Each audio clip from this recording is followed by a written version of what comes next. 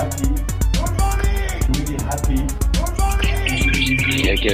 vas-y.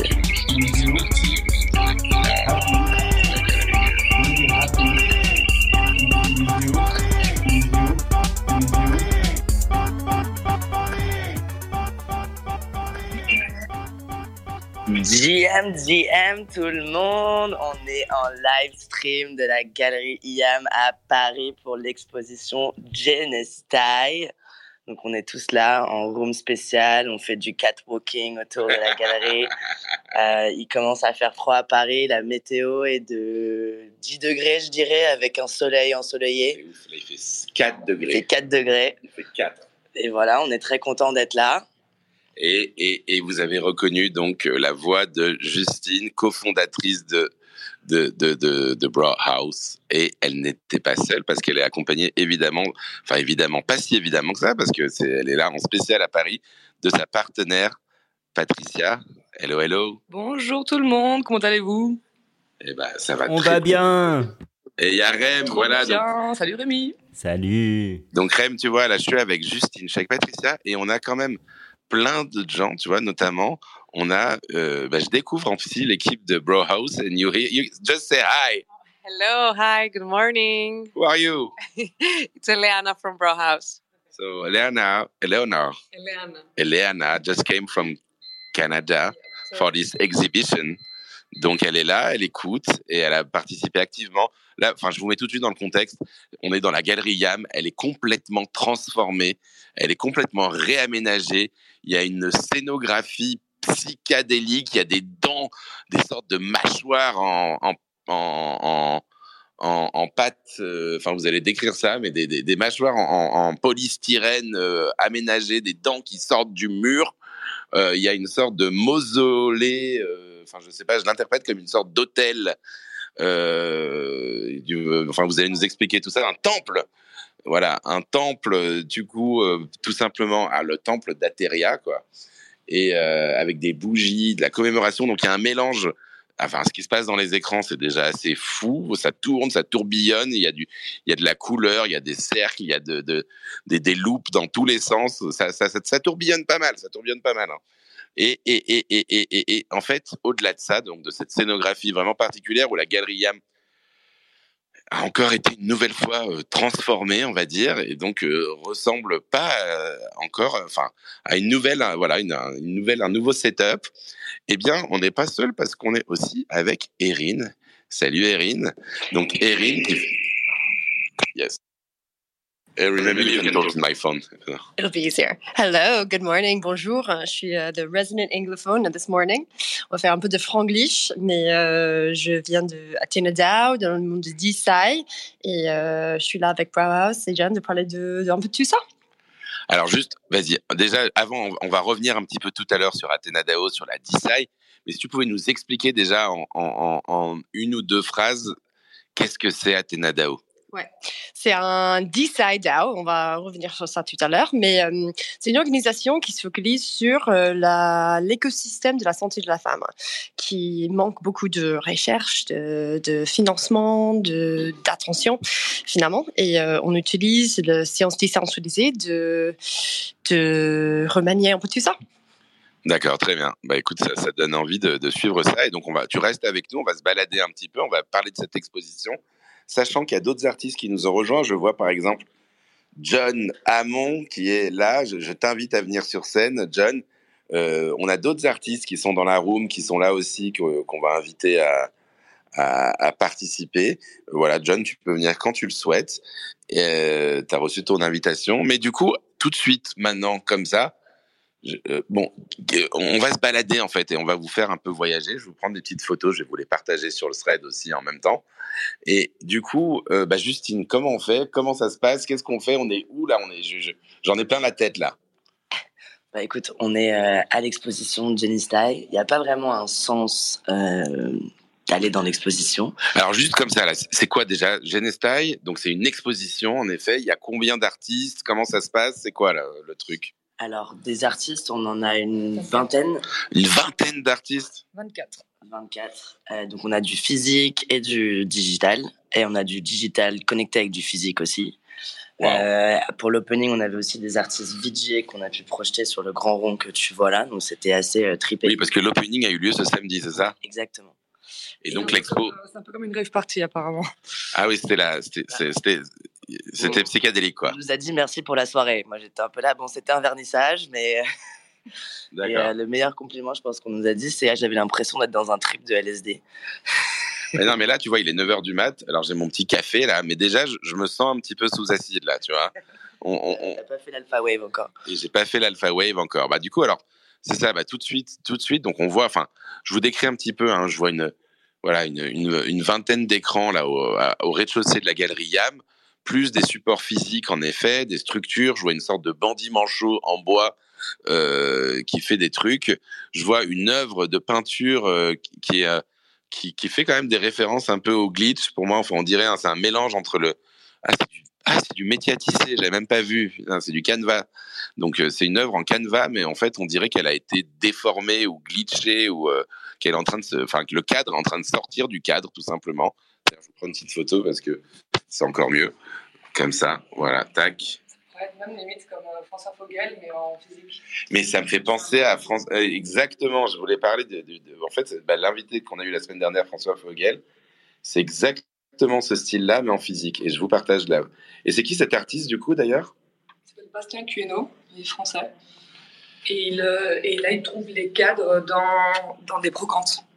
Donc, il va chercher ces cadres dans les brocantes, puis après, il les retransforme complètement et il tire toutes les couleurs des formes pour aller le rentrer dans une autre dimension. D'accord, Bastien Queneau, donc là c'est l'œuvre Still Life 3, et donc ça c'est une œuvre physique, quoi, une broderie sous canevas, bois, que tu peux acheter, en fait c'est trippant parce que c'est physique, t'as quand même une référence, je comprends au psychédélique, en effet, à la déformation, et puis t'as une référence au digital pour moi, parce qu'en effet, on parlait de François Vogel, c'est ça, t'as une déformation de l'image qui a un côté assez numérique. Je sais pas si Rem, tu peux voir d'ailleurs dans ce que j'ai partagé ou pas. Rem, des fois Rem, hop. Rem, il s'est dit c'est bon, John a pris le lead, on n'a plus besoin de moi. Donc, n'hésite pas Rem à me faire un petit retour pour me dire que tout fonctionne. Et pour l'instant, je vous pose du coup ce post là. Comme ça, vous le voyez. Et donc, c'est une œuvre, en effet, de Bastien. Et donc, tout ce qui est ici, c'est une expo. Tout est à la vendre ? Ouais, tout est à la vente, à part le temple à Estéria, qui est en fait un hackathon qu'on a organisé à Genesthai Paris avec des artistes et des scientifiques autour des psychédéliques et de la santé mentale. Et donc, ça, c'est les gagnants du hackathon. Qui ont créé en fait une métaverse qui est un temple spirituel avec des dieux qui C'est un temple méditatif où c'est le fait de converger le monde physique avec le monde digital dans un endroit où, parce que de nos jours, on utilise le digital pour justement relaxer. Genre, en fait, pas pour relaxer, mais donc là, ils ont créé un temple pour que tous les gens qui sont tout le temps devant leur ordinateur vont dans un endroit pour pouvoir méditer, être transportés par la musique. Et ça, c'est le temple d'Aetheria. C'est quand on a marre, tu vas dans ce temple. Le temple d'Etheria. Et je vous lis d'ailleurs la description, pas du tout. Je vous lis pas du tout. Excusez-moi. Donc, du coup, simplement, excusez-moi. Donc voilà, vous avez la description. Simplement, attendez, on parle de Genesthai, là. On va beaucoup utiliser le mot Genesthai, et du coup, je vous lis un peu la description en anglais, du coup, de ce que vient de nous expliquer. Donc, c'est Anne-Aurèle. Ah ouais, mais bon, déjà, c'est juste Anne-Aurèle, Louis-Paul Caron et Dina derrière. Donc, que des artistes gagnants. Ah, c'est les trois du hackathon. Ouais, ah, mais vous aviez des restas au hackathon, en fait. Des groupes, en fait. Vous aviez des groupes de super artistes, en fait. Ouais. Déjà. D'accord. Et donc, Unveiling the Enigmatic 3.0 Temple of Healing Nature, Art, Self-Reflection and Trance. Et donc, en effet, tout simplement, c'est Step into Extraordinary Metaverse, where the boundaries of art, technology and spirituality converge to offer an immersive and multisensorial experience like no other. Vous allez pouvoir suivre la suite, on va vous le poster. Mais du coup, simplement, j'ai beaucoup insisté sur le côté psychédélique visuel parce que c'est ce qui me frappe, évidemment. Il y a des références au LSD, je vois des références à du pétard ou à je sais pas ce que c'est, à de la pipe. On est dans un univers en effet où le monde de la drogue, on va dire, est assez présent, le monde de l'hallucination aussi, mais il y a un côté rigolo, il y a un côté fun, il y a un côté psychédélique, mais on l'a dit déjà, c'est un sujet extrêmement sérieux en fait qui est abordé lors de cette exposition, et donc il y a ces mots clés en fait qu'il faut comprendre. Il y a ce mot-clé DeSci qu'on a répété à plusieurs reprises, mais DeSci, c'est la pratique générale, finalement, du financement décentralisé de la recherche médicale. Donc ça, c'est un principe général. Mais dans ce principe général, un des sujets, et donc le sujet, finalement, de cette exposition Genesthai, c'est finalement la médecine sous psychotrope, c'est ça? Exactement. Alors, explique-nous là, faut nous dire là, c'est quoi? Parce que moi, tu me dis ça, je me dis bon, c'est un truc de hippie c'est un truc de hippie qui disent ouais, la drogue, ça fait du bien à tout le monde, c'est ça?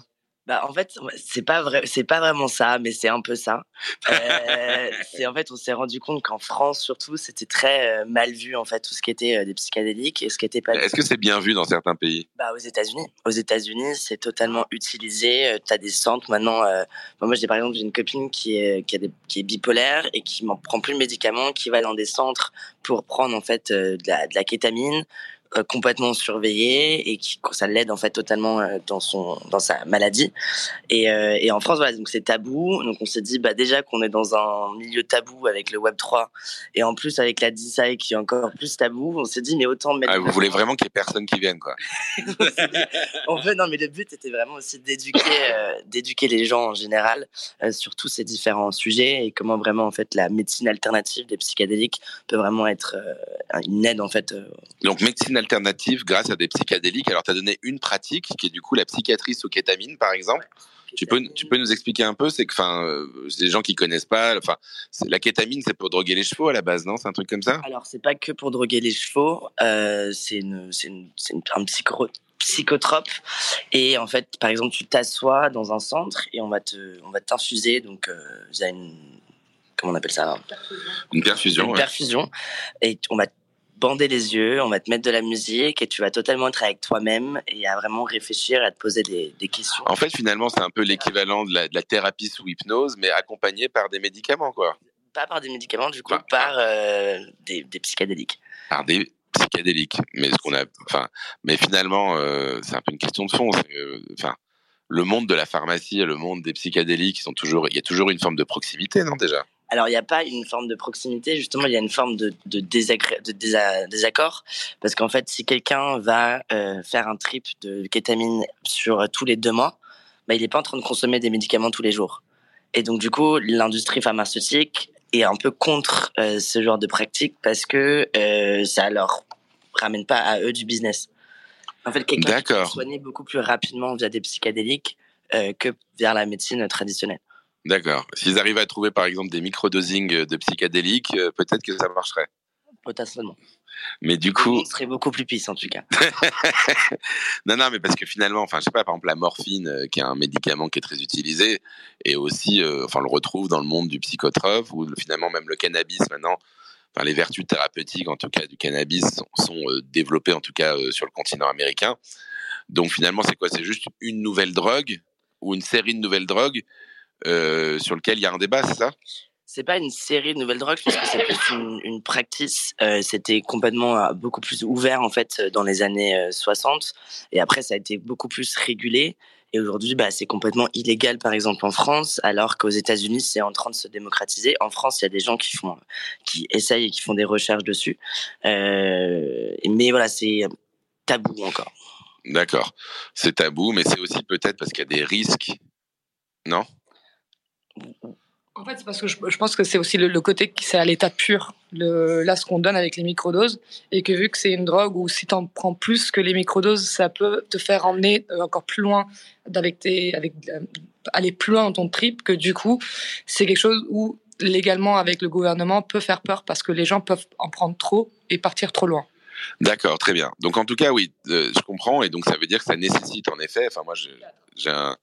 Voilà, on aura peut-être l'occasion, mais d'ailleurs, j'aurais pu le faire intervenir ou je le ferai venir. C'est un de mes amis portugais, photographe, NFT, José Ramos, qui est psychiatre et qui est expert en psychiatrie sous kétamine et qui avec d'ailleurs sa femme qui est aussi psychiatre sont assez spécialisés dans le domaine, explique en effet que voilà, c'est une pratique par exemple au Portugal qui est extrêmement encadrée.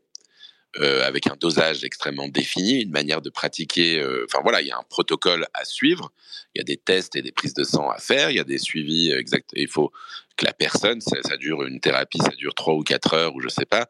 Donc tu as une préparation qui va durer une demi-heure ou une heure, tu as une transe, on va dire, ou je sais pas comment on appelle ça, qui va durer 1 heure et demie, puis une phase post-transe d'1 heure ou 1 heure et demie d'observation avant que la personne puisse quitter le laboratoire. Donc c'est, en effet, ça veut dire que il faut un personnel soignant qui soit formé sur le sujet.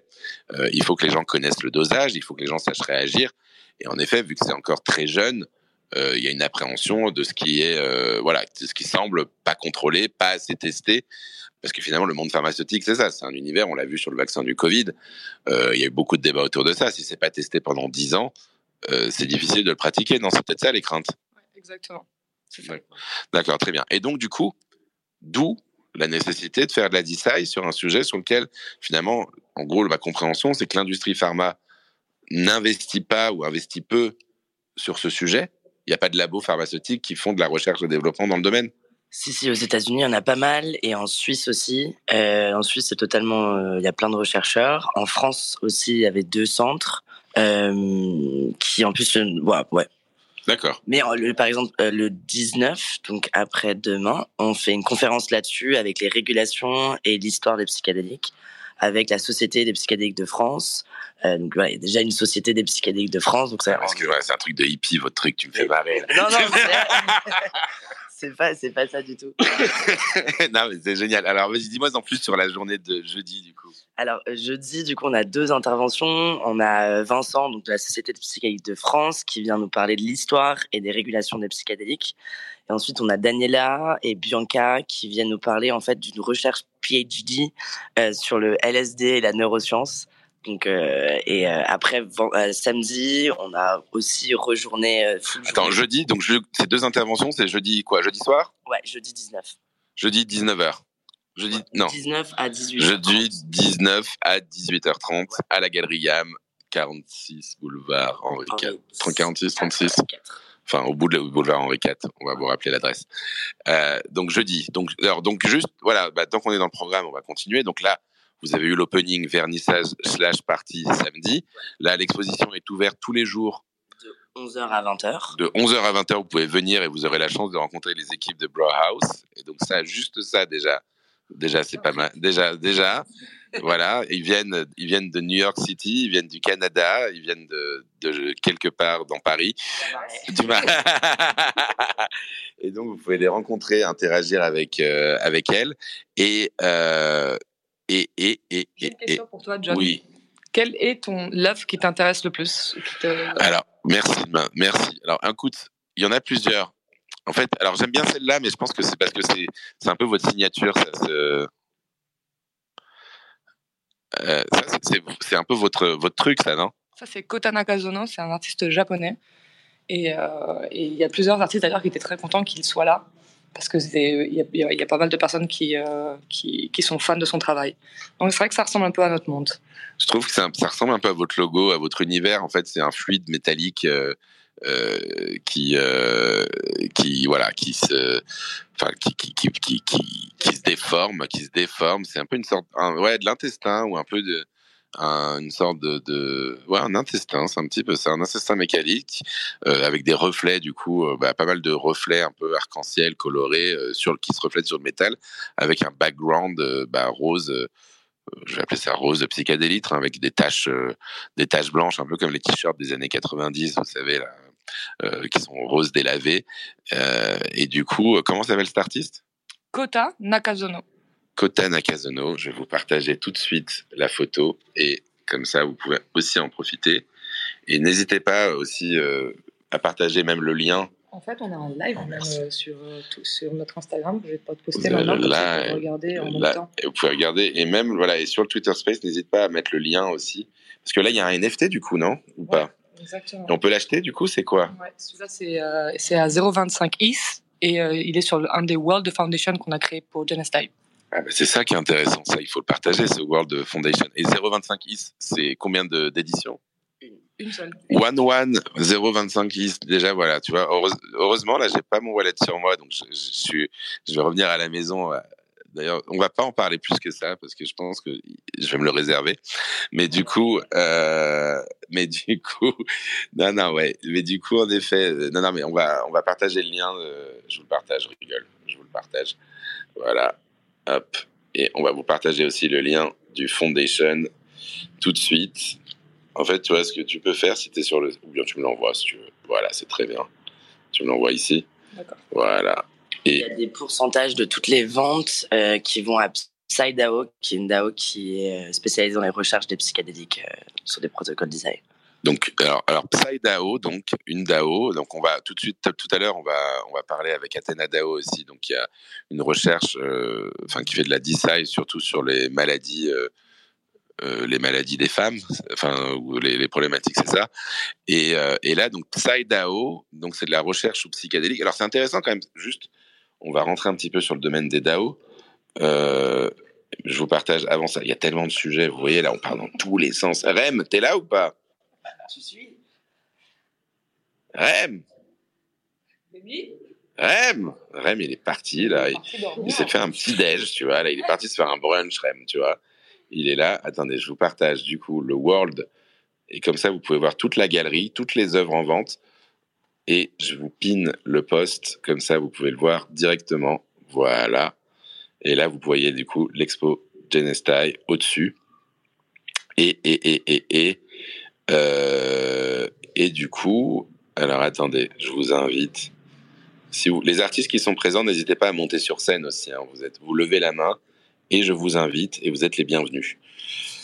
On revient du coup. Donc juste, moi je te finis juste maintenant que tu m'as chauffé sur les œuvres que j'aime. J'aime beaucoup celle-là. D'accord. Du coup, donc Kota, en effet, Kota Nakazono, artiste japonais, l'œuvre Continuum 153 de 2022. Et voilà. Et donc, et ensuite, alors moi j'ai été très interpellé. Mais on m'a appelé. Oh Rémi, ça va? Tu vois, Rémi, c'est bien. Tu vois, Rémi, pour lui aujourd'hui, aujourd'hui, c'est ma journée, c'est son RTT, quoi. Tu vois. Ça va. Hein. Moi, je m'occupe de la technique. Hein. Tant qu'il y a du son, c'est bon. Faites votre truc de LSD, là. Laissez-moi tranquille. Là. Faites vos trucs de drogué, là, et puis. Bon, Rem. Alors, Rem, ouais. En fait, écoute, tant pis, t'as raté déjà. T'as raté la première œuvre, du coup, dont je parlais. Kota. Ah, putain, mais t'es là, hein, tu vois. T'es là. T'as suivi un petit peu ou t'avais que d'une oreille? Non, c'était moyen là. Ouais, t'es moyen. Tiens, il est parti, Rem, déjà. Bon, écoute, t'inquiète pas, on va continuer la petite visite. Alors moi, je dois dire, c'est tellement frustrant pour moi de pas être avec vous que voilà, c'est trop dur là. Tu vois, vous pouvez venir. Et je te partage tout de suite une photo. Moi, j'aime toujours dans la galerie Iham, c'est vrai que c'est les 3 écrans qui sont, c'est cette zone des trois écrans. Et je trouve que c'est toujours assez impressionnant. D'ailleurs, je vais voir si je peux vous faire un gif de ça, si j'en suis capable, parce que c'est quand même plus sympa quand c'est animé. Et du coup, là, il y a 3 artistes. C'est 3 artistes, c'est ça? Ouais. C'est Balkan Karisman, Dirkoy et Kaoru Tanaka. Donc c'est 3 artistes. Il y a Balkan qui vient de la Turquie, Dirkoy qui est suisse et Kaoru qui est japonaise. Et pourquoi on les a mis ensemble? C'est parce que tous les 3, ils utilisent la technique de prendre des éléments de la vie réelle et de travailler avec dans le digital. Alors attends, tu peux nous expliquer un petit peu les éléments de la vie réelle, par exemple? Alors à gauche, on a Balkan Karisman qui filme des façades d'immeubles où tu as des fenêtres et tu as des airs conditionnés. Tu as des boîtes d'air conditionné et des fenêtres. Donc du coup, il reprend tout ça et il met sa propre... en fait, parce que là, on voit une sorte une double sphère voilà. En effet, on est dans l'univers psychédélique, donc ça veut dire que c'est des choses qui tournent autour de choses qui tournent souvent. Et là, on est en fait, donc il y a une rotation en fait à 360 de l'œuvre, Donc un mouvement dans le sens des aiguilles d'une montre de rotation. Et en fait, cette rotation, c'est elle-même en fait l'équivalent de 2 sphères, une en haut et une en bas, qui sont composées de différents layers, qui sont elles-mêmes des fenêtres. En fait, je comprends maintenant ce que tu me dis. Je vois les fenêtres maintenant, donc des fenêtres d'immeubles. Et donc c'est de la photo, c'est du photomontage et qui tourne un peu sur lui-même. C'est vrai qu'il faut. Alors j'aime bien. Moi j'aime bien, mais c'est vrai qu'il faut pas le regarder trop longtemps. Mais moi, je vous invite à regarder le monde de l'univers de Balkan, ce qu'il a. Ah ouais, non, mais c'est dingue. En fait, c'est dingue. Moi, c'est ça que j'aime. En effet, et je pense que c'est ça qui m'a interpellé. Ça me rappelle, ça me rappelle, ouais, les artistes qui font qui font de la création à partir de photographie. L'œuvre du milieu, un peu à ce style aussi. Ça me rappelait un peu un moment clé. Je croyais que c'était Félix d'ailleurs, dans le style, alors que ça l'est pas du tout. Mais en effet, on voit que c'est de la création basée sur de la photo aussi au milieu, c'est ça? Regarde, c'est un drone. Là, tu peux le voir. Ah, voilà. Qui filme avec son drone. Donc, c'est une vue de la ville par-dessus et qui ensuite est 3Disée et complètement restructurée, retexturisée pour avoir un aspect un peu plus végétal d'ailleurs, quoi. Et ça, c'est Dirkoi. Dirkoi. Que l'on va montrer sur la sphère de Las Vegas. Quoi? C'est quoi ce délire? On va montrer Dirkoi sur la sphère de Las Vegas en novembre avec 2 de ses œuvres. Donc la géode là, de Las Vegas, là, c'est ça? Et c'est quoi? D'où ça vient, ça?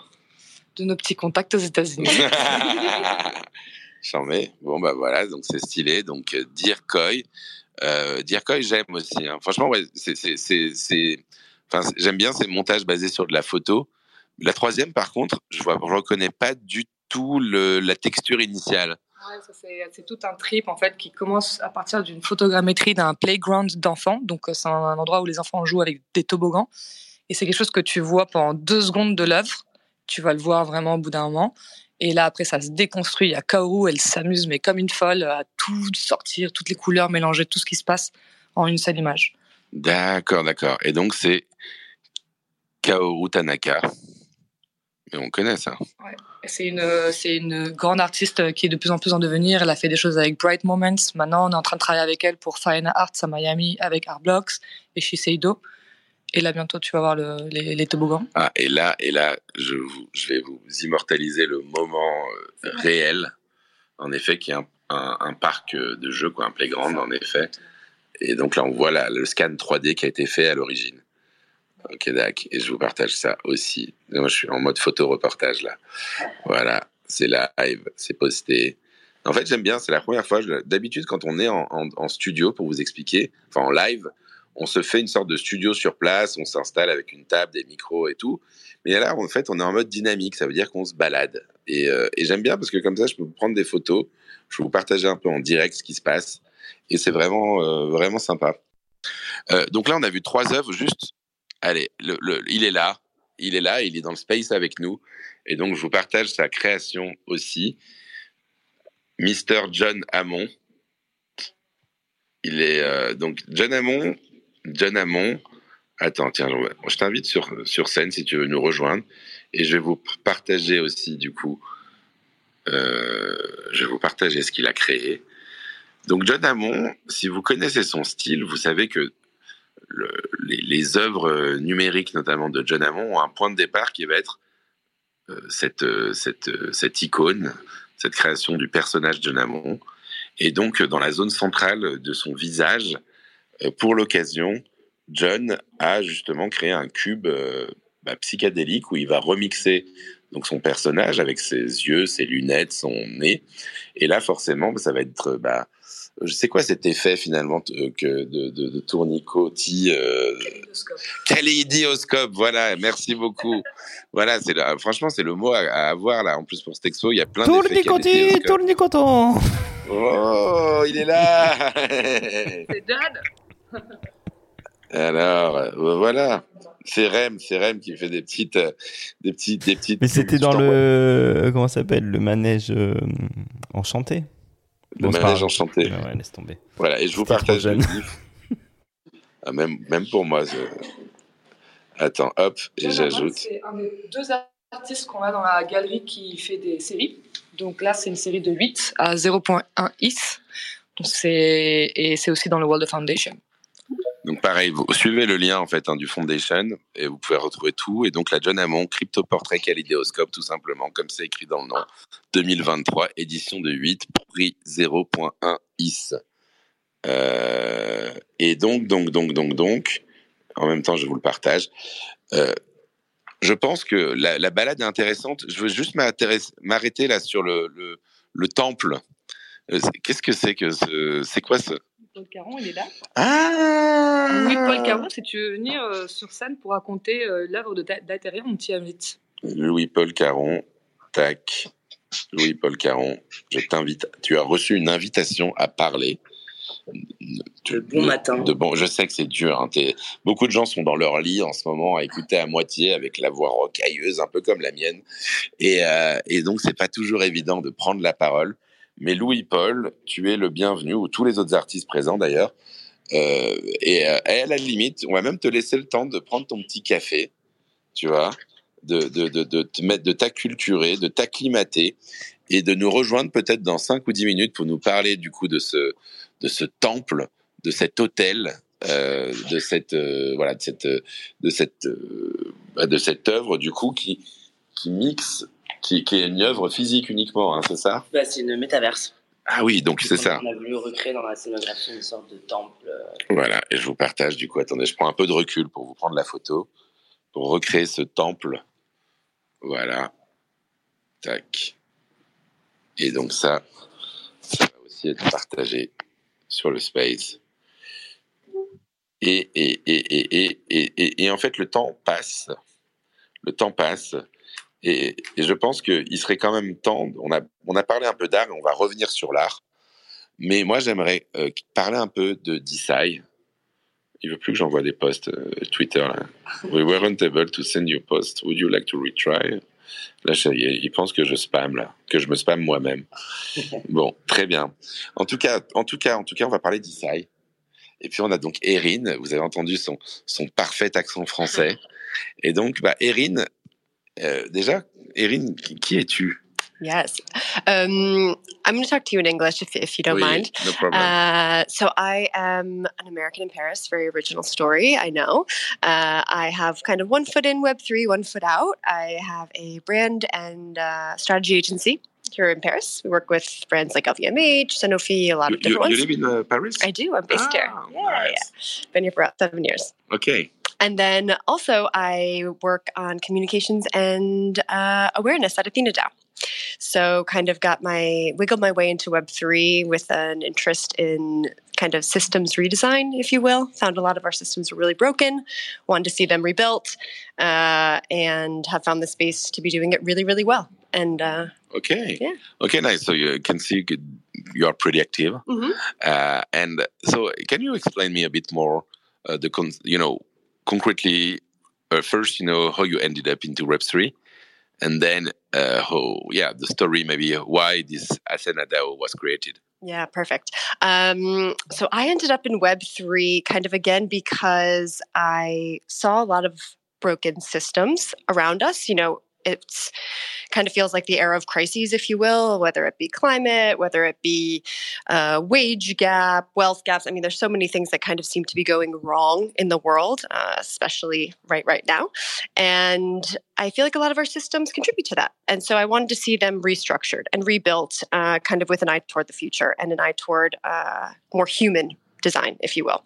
And so funny to go to tech for that, perhaps, but I find that our lives are more lived online. We're not going to change that. So why don't we find a way to create something that does a good job of fulfilling human needs with tech advancements. And so why AthenaDAO? AthenaDAO, again, does kind of women's health research and funding.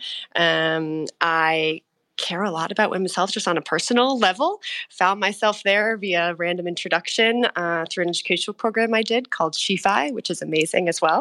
Highly recommend. Yeah. Yeah? Yeah, and just a love for women's health issues. Had some myself. Know a lot of women who do. And we're half the population and get no funding. Can you explain a bit more? Because Okay, maybe it's my male gaze, I would say, but I don't. I don't understand. Women have issues. No. No. Can you imagine that the love wasn't built for women? Like a shocker. Okay, I wanted to be blamed. Yeah, this is the thing. Now, but maybe you can, give more, maybe some specific examples. Sure. So let's rewind a little, maybe, and I can tell you a little bit about Genesthai, kind of the general space, and then we can zoom in a little bit on Iham because it'll probably make more sense that way. So Genesthai is effectively a movement to open up science, right? Much like we see in DeFi, the kind of opening up of the financial sector, we're doing the same thing for science. So what does that mean? It's really using the Web3 stack to address some of the issues that we see in these highly centralized spaces. For science, that can be finding funding for researchers. They spend about half their time trying to do it instead of actually doing science, what they want to be doing. We have an issue with replicability. A lot of research is done in silos, very hard to actually make it work in the real world. A lot of things live beyond paywalls. Researchers and patients don't have a hand really in dictating how things get developed, nor how they're used, nor get any financial benefit or ownership of it.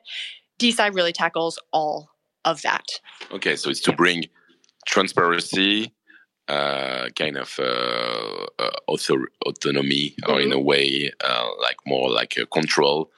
And so, giving more, I would say, the power, but I would say giving more the research orientation in the hands of patients and potentially also support, basically, right? Yeah, exactly. And so for the DAO structures, so Athena DAO is obviously a DAO, much like SciDAO, who is here. And shout out to SciDAO if anyone's tuning in from there, because they're part of the Molecule ecosystem, much like Athena DAO is.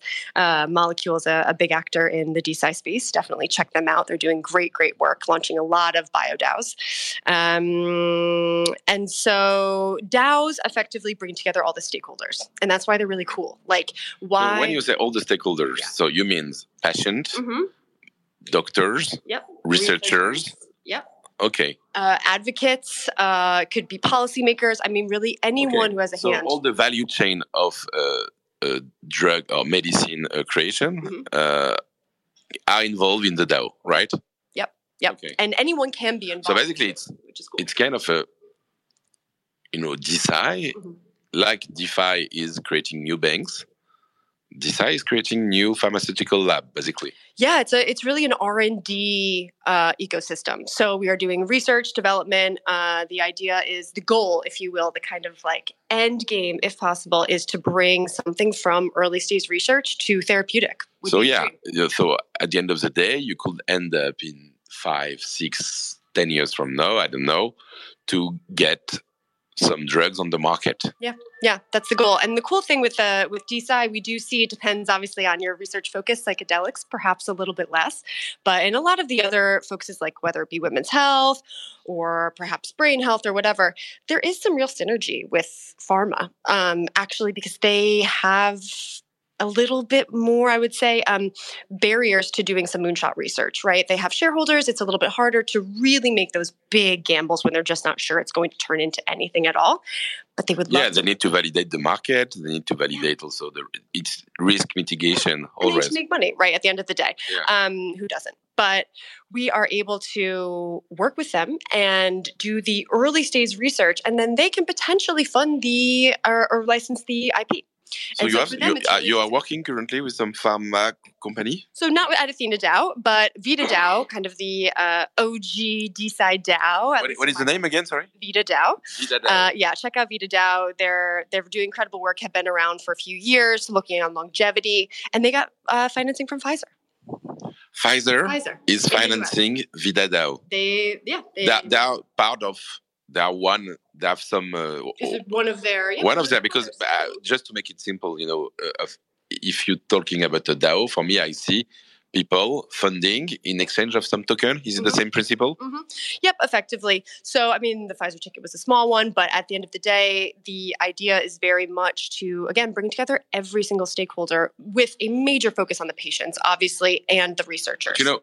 Okay, let's talk about money, because at the end of the day, no. But you're talking, and you mentioned, everybody wants to make money in a way, and it's the farm world. It's always like this. You are investing.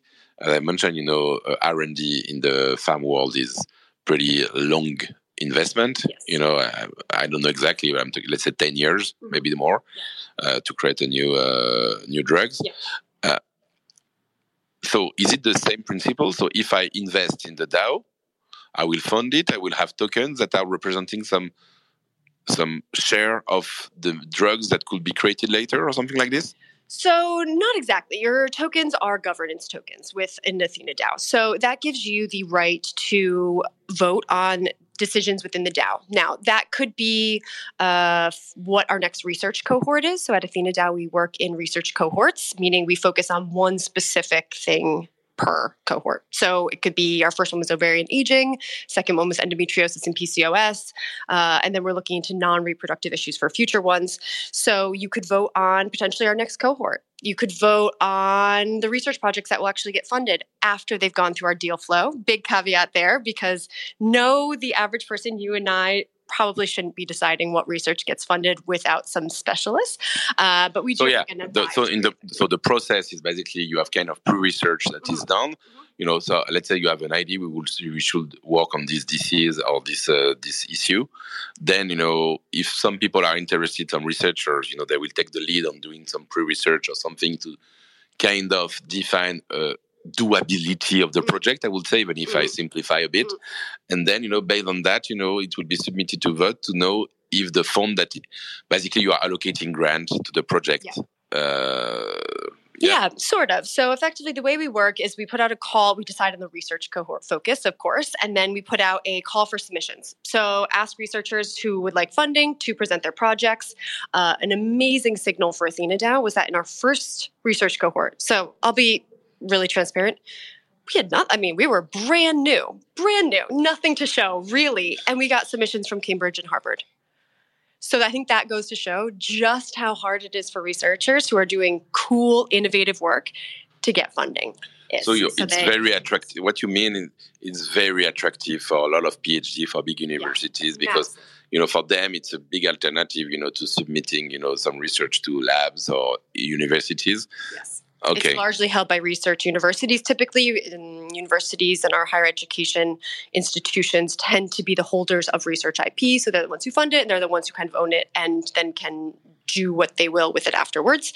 It's a really smart way to attract skills at the end of the day. Oh yeah, the researchers are chomping at the bit. They're really excited about this. It allows them to do the work that they want, and in a lot of ways, we're made to do. Okay, let's come back to money. Yeah, doesn't it always? Nah. But I understand. So it's a governance token. So it's thanks to that you will allocate. Based on one call for project, or it will some session they will select the selected, they will choose a selected project, for each call for project, I guess, something like this. Yep. So a bunch of researchers will submit. It will go through then our deal flow working group, which is made up of some very, very intelligent, both internal and external people who will effectively review all of the submissions and decide which ones are the most viable. Okay. You will have some scoring of the project based on different criteria, scientific, possibly finance, different thing. And based on this report, then, the final selection is going to the owner of the token, right? We don't.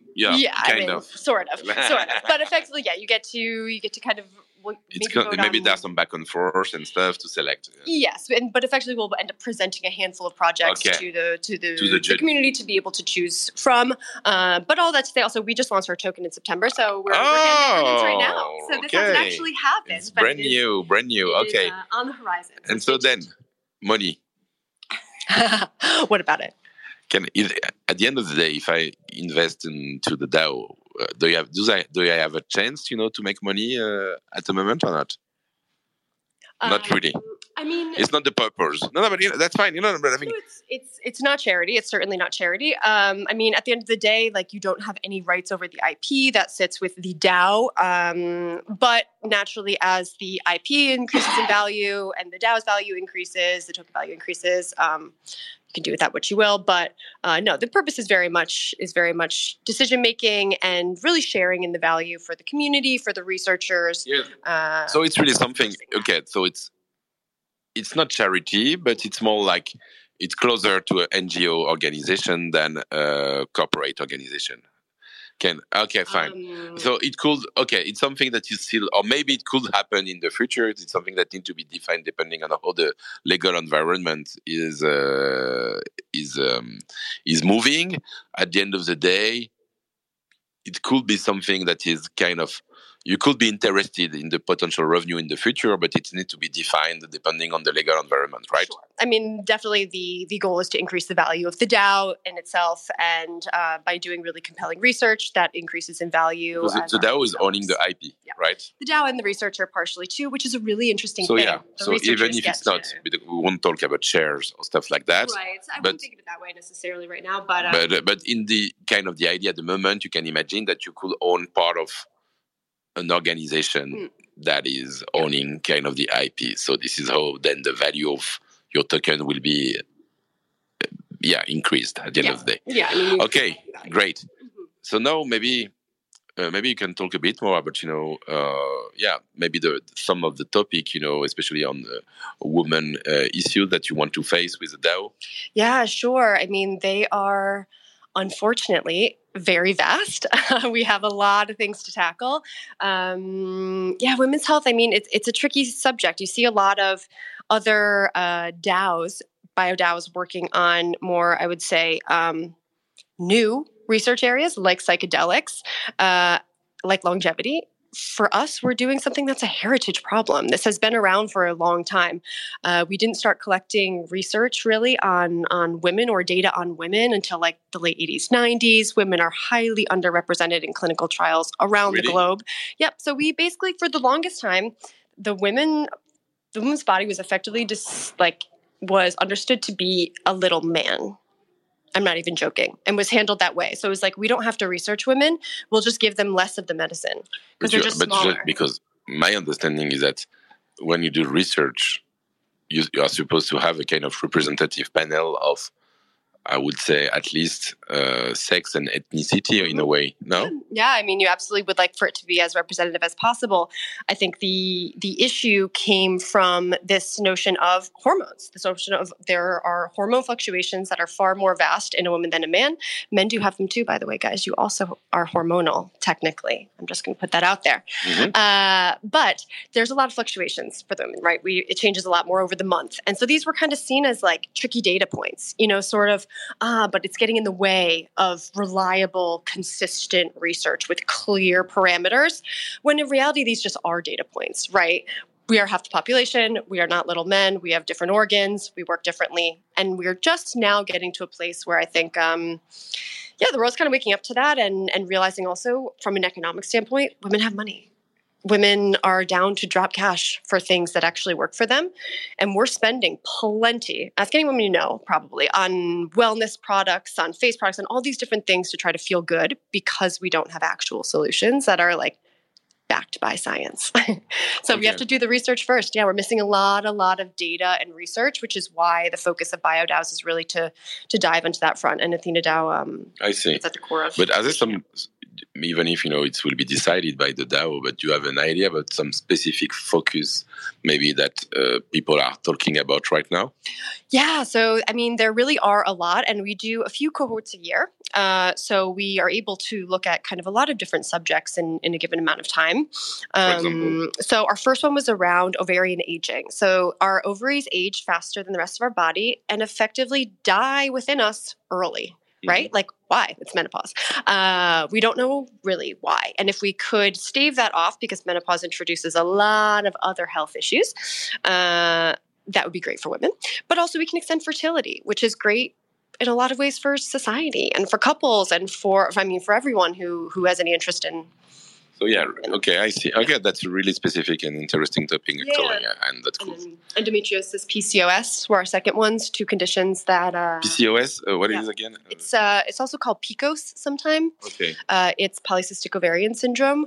So these are two specific conditions that impact around 1 in 10 and 1 in 9 women globally, and sometimes take I think endo is around 7 years to diagnose approximately, it's enormous and very invasive and very painful procedure to maybe get a diagnosis. So a lot of women are living with these things. PCOS, Yeah. en French, c'est quoi? Tu sais ce que c'est en français? PCOS. PCOS, okay. PCOS. Non, c'est pas ça. Ok. Je devrais savoir. Non, je suis désolé parce que je le connais pas juste. PCOS en français. Le syndrome des ovaires polykystiques. Ah, mais bien sûr, syndrome des ovaires polykystiques. Ouais, c'est ça. Donc, je fais un peu mon interprétation en français. Le syndrome des ovaires polykystiques, c'est une des raisons d'infécondité finalement des femmes, parce qu'il y a des ovaires qui se multiplient de manière pas anormale, on va dire, et du coup il y a des traitements un peu hormonaux qui sont faits aujourd'hui pour essayer de réguler ça, mais ça reste un sujet sur lequel en effet on a peu de connaissances et du coup, c'est ce qui fait que pendant des années, des femmes n'arrivent pas à tomber enceintes à cause de ça, c'est ça? Ouais, et aussi il y a une question de douleur. C'est incroyablement douloureuse. En fait, tu retrouves tous les mois. C'est souvent lié avec tes règles, mais tous les mois avec une douleur vraiment extrême. Et donc tu peux imaginer si tu as tes règles une semaine tous les mois. Tu passes un quart de ta vie. D'accord. Et c'est une des raisons, par exemple, qui font que certaines règles sont considérées comme des maladies à cause de ça, par exemple. Oui. Et part of the problem again is that we just don't have the research. So we don't have the research, we don't have the data, and obviously we don't have any treatments or solutions to really manage these symptoms or ideally rid us of these conditions. And so we're trying to find one. Okay, great. I think it's really really interesting, and we can see we mentioned only two, but I guess there are hundreds and hundreds of topics that can be talked about. So if people are interested by Athena DAO, what is the best way to join? Yeah, follow us on Twitter to keep up with some news, and definitely join our Discord. We have a really nice mixed bag of people involved. We have a lot of women, a lot of male advocates, a lot of researchers, and it's just a really lovely place you can truly pop in and be like, hey, do we have any research on this? Do we know if this is a thing, if it's not? And you'll have some researchers who will chime in and be like, okay, so here's where we're at. We found this on mice, and a lot of other lighthearted conversations as well, some nice pictures and whatnot. But there's a lot happening, and it's an exciting time to be involved. So yeah, please, feel free to share the link also in the thread so we can pin it. And Saturday as well. Yes. And so what's going to happen on Saturday? So I will be here live, which you cannot see, unfortunately, but in this wonderful gallery space, chatting more about Genesthai DAOs. So how they work, what the benefits are, and what we're up to. Okay. Along with a whole other panel of lovely speakers. So Genesthai DAO panel. So it's going to be with you. Who else will be in the panel? So there'll be Alec from Genesthai Paris, who's going to introduce the whole day around what is Genesthai. Then we have an introduction to a new business who is microdosing for women on mushroom. And then we have Primavera as well, who's going to come and talk about the utilization of the blockchain in general and how we can change a bit the world with the blockchain. Okay, great. So thank you very much, Erin. That's extremely interesting. I'm learning a lot thanks to you. And so I'm really grateful for that. Merci beaucoup. Et donc, on peut suivre Athena DAO. And is it just, if I would, so the tokens are available? It's possible to get some, or how does it work? So stay tuned. We did our Genesis auction in September, but I assume there will be liquidity pools quite soon. So yeah. So we need to follow, and at the moment, round 2 will be open or something like this, right? Or round 1, phase 2. Yeah, you should. We'll do a phase 2 soon enough, and you should be able to find them floating around exchanges in the near future. Oh, alpha. Ok, merci. Ok, super. Merci beaucoup, Erin. C'est super intéressant. Et donc, samedi à 18h30. Ouais, alors c'est de 15h à 19h30. 15h à 19h30. Donc, les panels sur la Genesthai. C'est sur la blockchain, sur la psychédélique. Là, on aborde tous les sujets samedi. D'accord, super. On s'est retrouvés qu'avec des femmes toute la journée. Avec des femmes toute la journée, c'est passionnant. Non, c'est vrai. Et donc, alors, du coup, merci. Alors, juste, il y a beaucoup de choses à voir. Là, on vous a juste donné un sneak peek, on va dire, de tout ce qui est disponible. J'aimerais bien peut-être qu'on continue de parler rapidement. Juste, alors ce beau dimanche, je le connais. Ça, c'est une machine à sous on-chain. On scanne, on peut jouer et on voit si on a gagné, si dans ta public key ou private key, s'il y a des is ou pas. Voilà, on a gagné, on joue de l'argent en fait, non, c'est ça? Tu rentres ta petite pièce dedans et tu essaies de voir si tu arrives à trouver une des wallets qui a de l'argent. En général, c'est you lose all the time. Ah, c'est un truc au hasard. Ah oui, ça veut dire que en fait, ça te rentre une seed phrase au hasard. Et cette seed phrase au hasard, donc les 24 mots, et donc Non, c'est les public and private key. Ah, ça te rentre une private key au hasard. Ah oui, ok. C'est la probabilité de trouver une clé via l'algorithme. En fait. Donc normalement, si la blockchain est bien faite, tu loses tout le temps. Tu as 0,00001% potentiellement de chance de gagner, ce qui est... Ouais. Non. Intéressant. Donc jusqu'à présent, en tout cas, personne n'a gagné. Voilà. Mais vous pouvez jouer du coup à cette machine à sous. Elle est sympa. J'ai déjà eu la chance de la croiser sur des événements blockchain et c'est une bonne manière aussi de présenter le sujet. Et du coup, donc juste dans la balade. Alors Louis-Paul, je pense qu'il n'est pas dispo. Il y a John aussi, non? Ah, il y a tous tout ça. Ouais. Ah, yes. David. C'est lui. David, où es-tu? David. Là. David, je t'invite à parler, David. Je vous ai tous invités. Hein. Pour l'instant, vous êtes tous assez timides. Il y a John quand même qui est sur scène. Ça va, John? Allô, salut. Ça va, tu vas bien? Ouais, ça va et vous? Eh ben, super, merci d'être avec nous. Ouais, j'étais là quand tu parlais de Est-ce que ça te va comme description? Qu'est-ce que tu veux rajouter? Écoute, ouais, c'est ma série crypto portrait.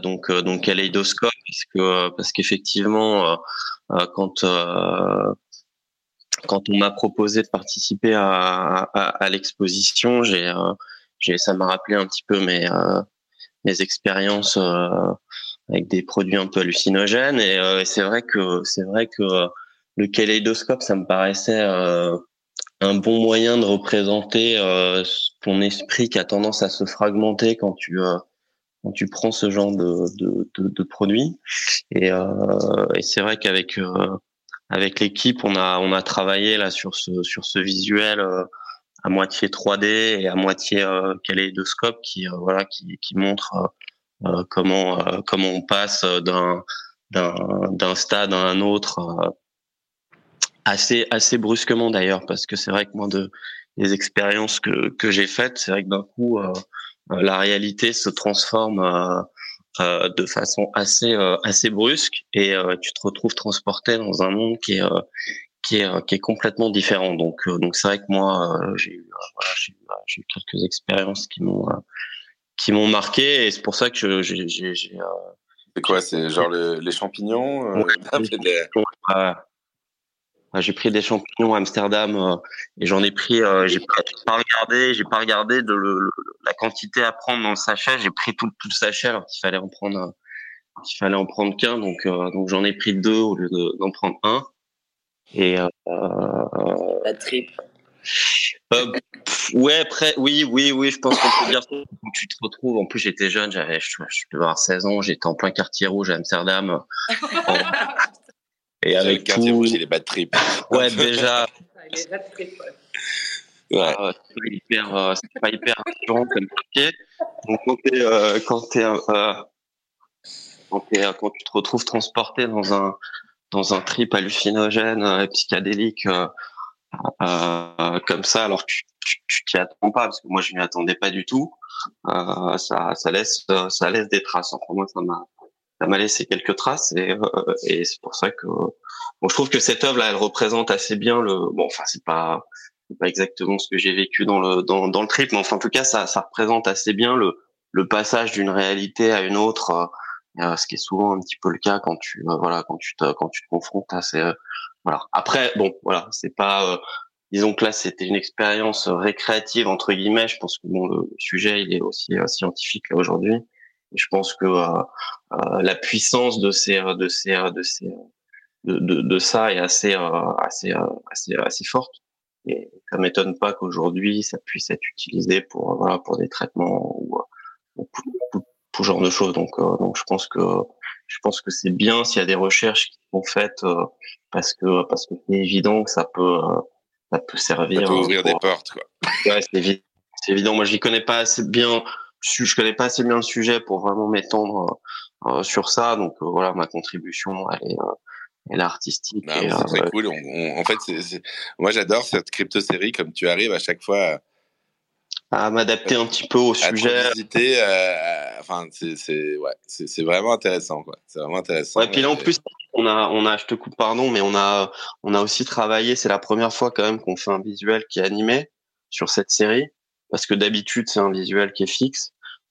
C'est plutôt une image que je mets une image fixe. Enfin, jusqu'à maintenant, c'est plutôt des images fixes. Et là, on a quand même tenté d'apporter un aspect animé sur l'œuvre. Et donc entre la 3D et le kaléidoscope, là, je pense qu'on a essayé de faire quelque chose qui change un petit peu des propositions que je fais d'habitude. Donc moi, c'est une œuvre que j'aime bien. Et c'est dans tout ce que tu as créé, je trouve qu'elle, en fait, c'est une évolution. Je trouve que étape par étape, finalement, ça évolue de manière très intéressante, quoi. Ouais, écoute, merci. Et bon, voilà, on a réalisé cette œuvre en collaboration avec les équipes de Bros. Donc je suis content qu'on soit arrivé à ce résultat-là. Et donc voilà, donc l'œuvre, elle est visible. Donc vous êtes là-bas, j'ai pas pu venir, désolé. T'inquiète. Venir, donc, pardon? Non, mais en fait, je fais exprès de faire des shows à 9h du matin pour que personne vienne en direct. En plus, j'ai fini tard. J'ai fait un live aussi hier. On a fini tard et là j'avais j'ai pas rentré dans mon emploi du temps, mais je pouvais pas venir. Mais bon, en tout cas, j'étais là et j'écoute là depuis tout à l'heure. C'est cool, John. Merci beaucoup. Puis peut-être tu vas passer ce week-end ou quelque chose comme ça. Moi, j'étais là déjà. Voilà. Alors ça c'est Rémi qui nous fait un timer. Ça, c'est le timer. Ah ouais, c'est le timer. C'est vrai, avec sur un Hendrix quand même. Waouh. Tu vois, c'est-à-dire que c'est la fin, c'est ça? Non, c'est un peu comme, tu sais, t'as le mode accéléré dans les fins des shows TV, là, en mode... Ah oui, ok. Non, c'est le trip à Amsterdam, ça m'a inspiré cette chanson. Ah, ça t'a... Ouais, écoute, ça m'a rappelé un peu des mauvais souvenirs aussi, donc... Ouais, j'ai envie, t'as un peu de prudence quand même, parce que c'est vrai que parfois, c'est... quand tu y vas comme ça, un petit peu les mains dans les poches... tu peux te faire surprendre avec ce genre de produit. Donc ça m'étonne pas qu'à un moment il y a aussi espèce d'appréhension à aborder le sujet parce que peut-être que quand c'est mal, après tous les médicaments sont dangereux en soi si on en prend trop, donc c'est pas non plus une excuse pour pas pousser les recherches sur le sujet, mais c'est vrai que il faut quand même, je pense, faut quand même prendre ça. C'est quand même. Ça peut être des expériences assez bouleversantes. Donc. Non, mais c'est pour ça qu'il faut traiter le sujet. En effet, faut traiter le sujet. Justement, d'où l'intérêt de faire de la recherche, pour le traiter. Ouais, mais c'est très bien. Ça, c'est évident. Et éviter l'automédication. Mais c'est vrai c'est un sujet c'est un sujet en tout cas que je découvre avec beaucoup d'intérêt. Pour en parler aussi, on a d'ailleurs John aussi. On a d'autres artistes sur scène. On a notamment, du coup, Three Skull Town. Salut. Il n'y a pas besoin d'accent, c'est bon, ça, il n'y a pas de souci. Three Skull Town, ça va? Ouais, ça va. J'ai partagé, là, du coup, là, aussi, ton œuvre, là, sur le thread, du coup, qui s'appelle Entheogen Afternoon. Oui. Est-ce que tu peux nous... Enfin, elle est dingue, en fait. Elle fait partie de celles aussi qui m'ont... hyper interpellé. Tu peux nous en parler un petit peu? L'expérience était aussi dingue de la réaliser, ce qu'on a fait le soir même en peignant en hackant ma propre toile. Donc c'était une expérience assez fantastique à réaliser. Et pour en revenir un petit peu au contexte, Entheogen Afternoon. Donc ce mot entheogène, en fait, ça a rapport aux absorptions de substances hallucinogènes dans les tribus primitives. Si tu veux, à l'époque. Entheogène, c'est ça? C'est ça. C'est exactement ça. C'est le contexte de la tribu qui prend une drogue et qui a une vision, et le chaman transmet la vision à son peuple. Et du coup, pour moi, le psychédélique, c'est clairement ça. S'il y a une recherche à faire, c'est que depuis le fondement de la civilisation humaine, le psychédélique est un rituel de société. On l'a vulgarisé en faisant des drogues, mais revenir à quelque chose de plus éducatif, de plus communicatif, comme la société évoluerait à ce niveau autour des drogues, je pense. Ça serait quelque chose qui serait vraiment pertinent. Et du coup, j'ai mis pour le fun Entheogen Afternoon, j'ai mis la reine qui est dans son canapé en train d'halluciner tranquillement et voir toute la tribu défiler devant ses yeux. Voilà. D'accord. Ah ouais, donc c'est complètement tribal, ouais. Mais sauf que c'est une revisite en mode Renaissance, quoi. C'est ça. D'accord, ok. Ah ouais, incroyable. Et en plus de ça, donc en effet, donc là, quand on regarde l'œuvre, donc on voit un background en effet d'une œuvre, je dis type Renaissance, mais et qui en fait, originale, sauf qu'elle est complètement, on voit qu'il y a une surcouche à la fois, d'hallucination, de glitch, elle tient dans sa main son petit livre qui a des dents, on dirait un peu le méchant livre d'Harry Potter là qui se balade avec ses dents. Il y a plein de petits monstres à gauche à droite qui sont en train d'émerger de partout, des sortes de serpents, ça va dans tous les sens. Il y a beaucoup de mouvements, c'est extrêmement riche et ouais, enfin ça interpelle, quoi. Franchement, ça interpelle. Merci beaucoup. Et en plus de ça, du coup, ce que Justine m'expliquait, c'est que sur la gauche de l'œuvre, en plus de l'écran, en fait, il y a un print, il y a un physique qui est pas qu'un print, qui est un print and paint, on va dire. C'est ça. Qui est associé à l'œuvre. Tu peux nous en parler un peu plus ? Ah bah on a trippé complètement. J'ai cherché comment imprimer cette toile sur différents matériaux. J'arrivais pas à trouver le support qui me permettrait de peindre dessus pendant le live.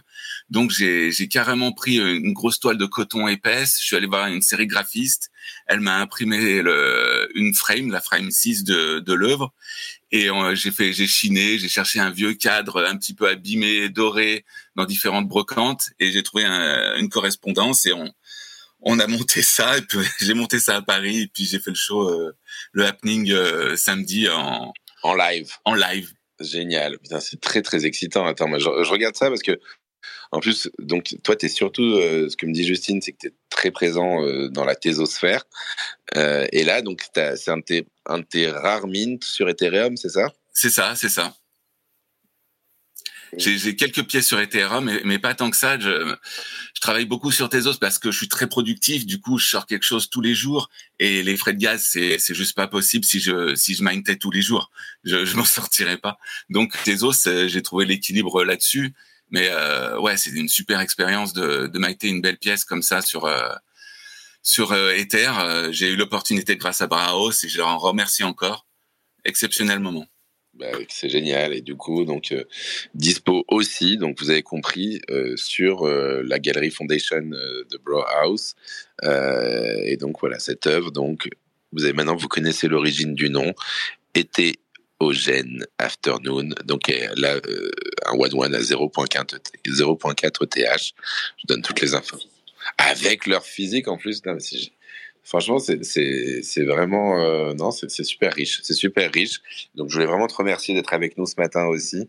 Ouais, tu vois, je suis passé là, j'étais en train de minter, même pas, j'étais en train de mettre en avant j'ai un truc ce soir sur The Hug, j'ai un raffle avec des points Hug pour donner une œuvre, et du coup j'étais en train de faire le post là-dessus, et puis j'ai fait génial, il y a le moment Braos, ça allait, hop, je me connecte, et c'est trop cool. Ah bah merci parfait, pour, parfait. Cette mise en avant. Ah bah écoute, c'est génial. Franchement, c'est génial. Bah merci beaucoup, et peut-être que tu auras l'occasion de repasser dans la semaine aussi. Ouais, je viendrai sûrement ce week-end parce qu'on a un petit dîner Tezos, et voilà. Ah bon, bah très bien. Eh ben écoute, voilà une bonne nouvelle, parce que on le précise, c'est la semaine d'Art Basel aussi. Ah ouais, mais tout le monde est bienvenu. Le dîner, c'est 35 € l'entrée, je crois, pour le repas. Et après, c'est gratuit à partir de 11h jusqu'à 2h du mat, avec un dancing. C'est quand ? C'est samedi soir, ça ? C'est vendredi soir. et à 8h. Si tu payes ta place à 35, tu as le droit d'avoir une œuvre projetée sur un écran 4K pendant la soirée. Voilà. Ah, donc dîner d'artistes plutôt. Ouais, collectionneurs, un peu toute la communauté, et puis pour s'ouvrir un peu à tout le monde et montrer que on va essayer de se ressouder, centrer sur l'art pendant l'Art Basel, et voilà quoi. C'est bon enfant, c'est bon esprit. Voilà. Super, tout le monde est bienvenu. Écoute, j'essaierai de venir moi. Donc vendredi soir dîner Tezos, après voilà, donc tu passes d'abord à la galerie Iham et ensuite tu vas au dîner Tezos samedi soir. C'est ça. Et du coup, franchement, merci, c'est cool. Et je vois qu'on a d'autres artistes avec nous aussi. On a Rayak qui nous a rejoint. Hi, Rayak, are you there? Jam, everybody. Hey, so we have the chance to be in front of your work right now. So your vulnerability 41720. So I'm just discovering the artwork right now, and pretty impressed. Maybe you can tell us a bit more about, what it is and what you're doing. This is.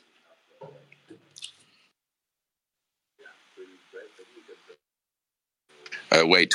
Maybe you want us to talk about it. I will let Patricia. You can talk about it and then just ask questions to me. Sure, I will answer. Sure. Yeah, great. What was the technique used in this artwork, Riak? Oh, it's mixed media. It's like different mediums combined together, and in this specific work, you can see a lot of my works from this collection just combined together and creating just a new art. It's a lot of mediums, a lot of them. Makes sense. You use as well artificial intelligence in order to create the astronauts that then you animated. So that's what's interesting. With AI too, yeah. And also we created a joint, was it like contest, an open call, and he was one of the winners of the contest. So we as well broaden up this opportunity to artists that we didn't know before. Okay. So by creating this joint open call, and that's how we discovered Riak. I see. Wow. Okay, really interesting. So yeah, the work is really impressive. Actually, you're playing with I would say with size. You feel like you have the same image, and so you have a big format that is it kind of the golden rectangle or something like this? Yeah. Okay, so golden ratio, and so you play with golden ratio to have one big and then three, basically how to say that, but the screen is splitted, so you have the first ratio that is the bigger image, and then you have three smaller images that are, I would say, half of the size. Then, in the middle of each square, you have smaller version of the same work. And so it's kind of playing with the perfection with these different astronaut artworks. And you have this effect, that it looks like a stamp, how you say that, a stamp paper, une plaquette de timbre. That's really intriguing work, and it's pretty rich because also you have different sessions, and right now, I can see this character doing some exercise in the middle of waves and colors, and but that's another artwork, that's Luke Conroy, so that's also interesting. But the stamps is really nice, and so the artwork is also available.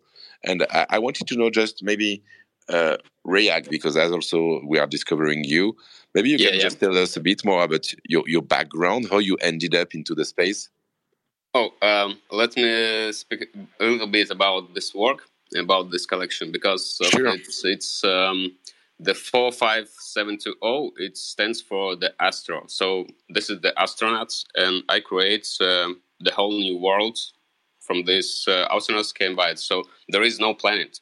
If you just check out any piece from this collection, you will understand. So the astronauts live together in their own community, and each body, each things got their own gravity. So they share their gravity by themselves, and they created their own atmosphere, and they live in this kind of astro costumes, because there is no planet and there is nothing between the sun and the human beings living in this world. So just create a new world where there is no any planet, no any earth, no any land. So you will not find any landlords or something like this. So people, it's like difficult to start war in this kind of world.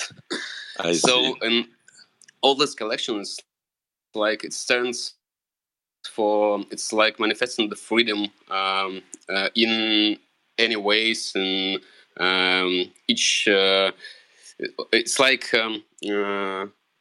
each type of freedom from each angle you just can understand. It's like the concept of the freedom, like the space, like the vulnerability, like you can be small, you can be harmful, you can take your drugs to make your mental health better and good.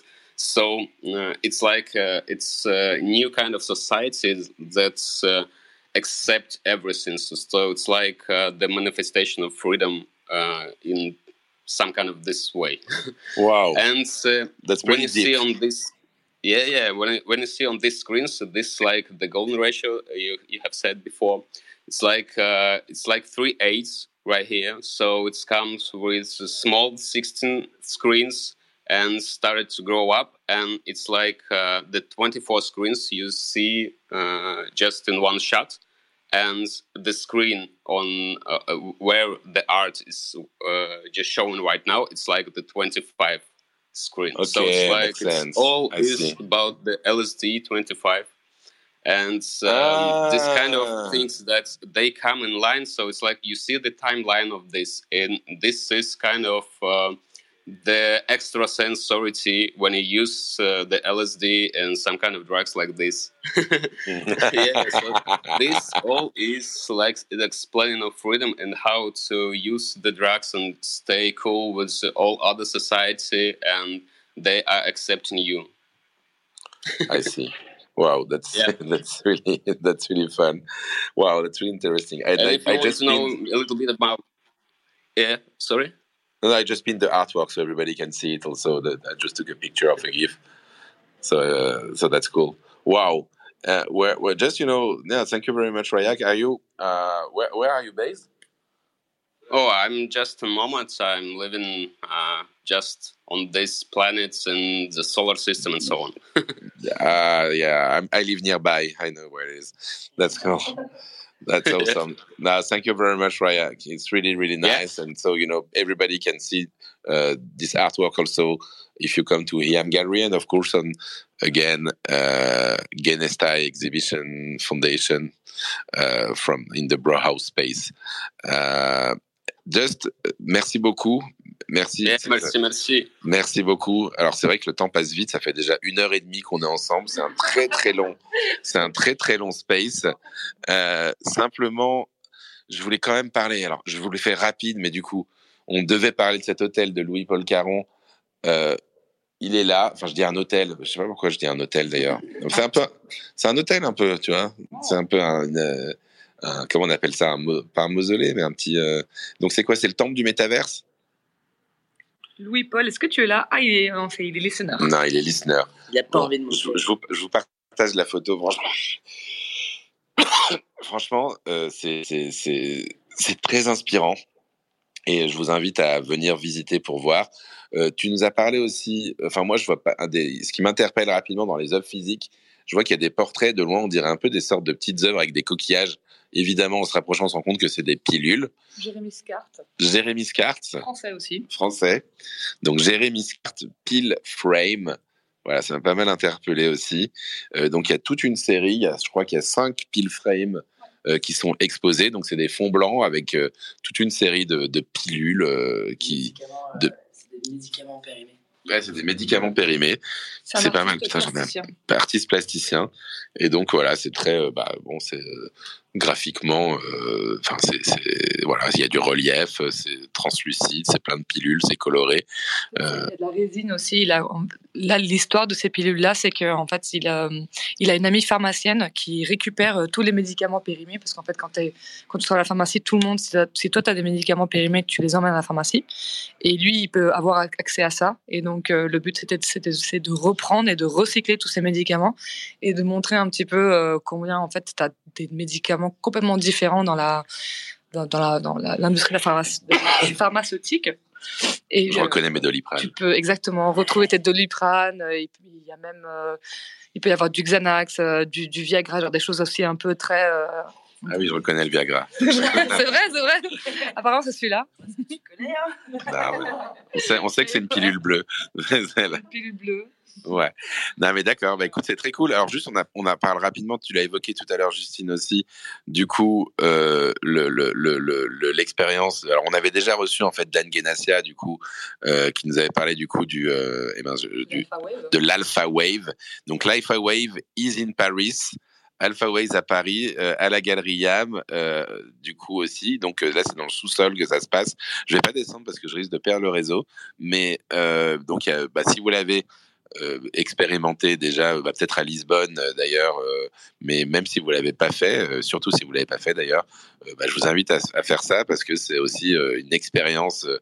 Pour le coup, voilà, un jeu de lumière. Enfin, il nous avait bien expliqué. Je vous mettrai le lien aussi vers l'épisode. Toute l'expérience qu'il a créée, mais c'était aussi né justement d'une expérience des années 70, si je me souviens bien justement, et donc d'une machine un peu psychédélique qui devait générer justement des ondes positives et une forme de guérison par la lumière et de recréer en fait sans produit grâce à de la lumière finalement des effets et de son, c'est ça, des effets de trance posés, quoi, c'est ça? Exactement. Bon, donc elle est là, elle est présente. Et à partir de jeudi, on a les capteurs aussi. Donc on a des capteurs qui viennent se poser sur le front pour avoir toutes les données en fait de comment on se sent, est-ce qu'on est stressé, est-ce qu'on est fatigué. Et de là en fait on peut acheter son NFT avant ou son œuvre aussi physique avant de faire l'expérience. Et donc après 8 minutes, en fait on a une œuvre générative qui va sortir, qui est en fait le sentiment qu'on a ressenti pendant ces 8 minutes de trip. Génial, donc voilà, donc toute l'expérience disponible.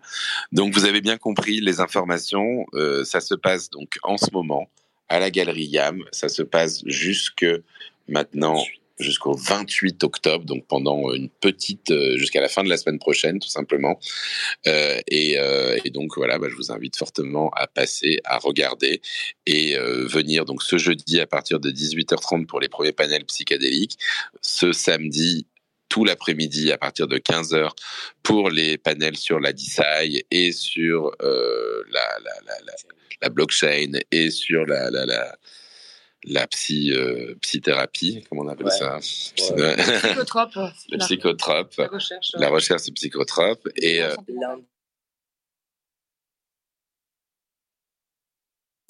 lundi 23, Crypto Comedy Club. Lundi 23, Crypto Comedy Club. Et mercredi 25, on a un drop très spécial dont on va parler avec John aussi. Et on aura la chance de vous recevoir, du coup, à nouveau. Vous viendrez mercredi prochain pour nous parler de ce drop spécial qui sortira, du coup, mercredi prochain.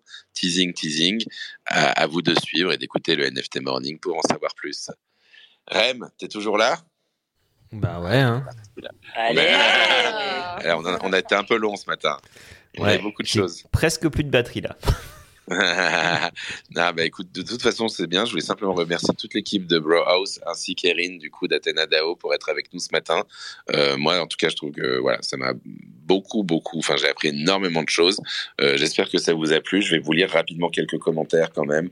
Alors, il y a beaucoup de choses que j'ai postées.